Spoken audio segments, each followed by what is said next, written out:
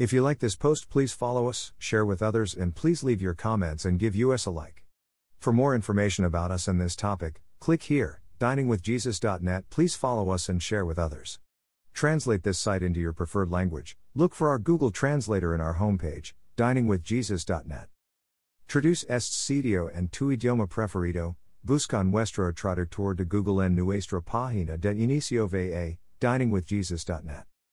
From Pastor Chris White, we trust the Holy Spirit is doing His work in your hearts. The Lord bless you all. Have a beautiful, joyful day. Que el Señor los bendiga. The Bible states emphatically in Galatians 5:1 that believers are free in Christ. It is for freedom that Christ has set us free. Galatians 5:1. Before Jesus died on a cross, God's people lived under a detailed system of laws that served as a moral compass to guide their lives. The law, while powerless to grant salvation or produce true freedom, nevertheless pointed the way to Jesus Christ. Galatians 3:19-24. Through His sacrificial death, Jesus Christ fulfilled the law, setting believers free from the law of sin and death. God's laws are now written in our hearts through the Spirit of God, and we are free to follow and serve Christ in ways that please and glorify Him. Romans 8:2-8. In a nutshell, this is the definition of Christian freedom. An important aspect of Christian freedom is our responsibility not to return to living under the law. The Apostle Paul compared this to slavery. Stand firm, then, and do not let yourselves be burdened again by a yoke of slavery. Galatians 5:1. Continuing to live under the law after salvation is merely a legalistic form of religion. We cannot earn righteousness through the law. Rather, the law's purpose was to define our sin and show our need of a Savior. Christian freedom involves living not under the burdensome obligations of the law but under God's grace. For sin shall no longer be your master, because you are not under the law, but under grace. Romans 6:14. In Christ, we are free from the law's oppressive system, we are free from the penalty of sin, and we are free from the power of sin. Christian freedom is not a license to sin. We are free in Christ but not free to live however we want, indulging the flesh, for you have been called to live in freedom, my brothers and sisters. But don't use your freedom to satisfy your sinful nature. Instead, use your freedom to serve one another in love. Galatians 5:13, NLT.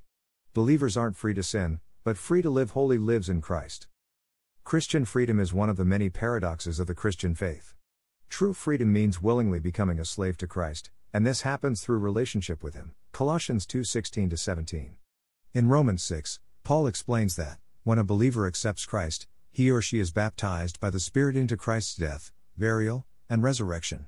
At that moment, the believer ceases to be a slave to sin and becomes a servant of righteousness. But thanks be to God, that you who were once slaves of sin have become obedient from the heart to the standard of teaching to which you were committed, and, having been set free from sin, have become slaves of righteousness. Romans 6:17-18, ESV. Only Christians know true freedom. If the Son sets you free, you will be free indeed. John 8:36. But what does Christian freedom look like in a practical sense? What are we free to do and not do? What can we watch on TV? What can we eat and drink? What can we wear to the beach? What about smoking and drinking? Are there limits to Christian freedom? In 1 Corinthians 10, the Apostle Paul gives a practical illustration of Christian freedom. Everything is permissible, but not everything is beneficial. Everything is permissible, but not everything is constructive. Nobody should seek his own good, but the good of others. 1 Corinthians 10:23-24, Neve 84. In writing to the church in Corinth, Paul mentions members who were attending meals in pagan temples, just as they had done before receiving Christ. They felt free to continue participating because they thought these festivals were merely a normal part of the social culture. They didn't see their actions as pagan worship. Paul laid out several warnings, reminding the Corinthians of Israel's dangerous flirtation with idolatry in the Old Testament. Then he handled the practical concern of eating meat that had been sacrificed to idols. Everything is permissible, the Corinthians were saying. True, Paul says, Christians have a great deal of freedom in Christ. However, not everything is beneficial or constructive. Our freedom in Christ must be balanced by a desire to build up and benefit others. When deciding how to exercise our Christian freedom, we ought to seek the good of others before our own good. In Judaism, restrictions were placed on purchasing meats in the market. Jews could only buy and eat kosher meats. Paul said believers were free in Christ to buy and eat any meat, 1 Corinthians 10:25-26. However, if the issue of meat sacrificed to idols came up, believers were to follow a higher law. Love is what limits Christian freedom. A little later in the chapter, Paul wrote about eating meat as a guest in someone's home. Christians are free to eat whatever they are served without questions of conscience, 1 Corinthians 10:27. But, if someone brings up that the meat has been offered to an idol, it is better not to eat it for the sake of the person who raised the issue of conscience, verse 28. While believers have freedom to eat the meat, they are compelled to consider what's best for those who are observing their behavior. Romans 14:1-13 raises a key determiner in understanding the limits of Christian freedom. In the passage, Paul again brings up the issue of eating meat sacrificed to idols and also observing certain holy days. Some of the believers felt freedom in Christ in these areas while others did not. Their differing perspectives were causing quarrels and disunity.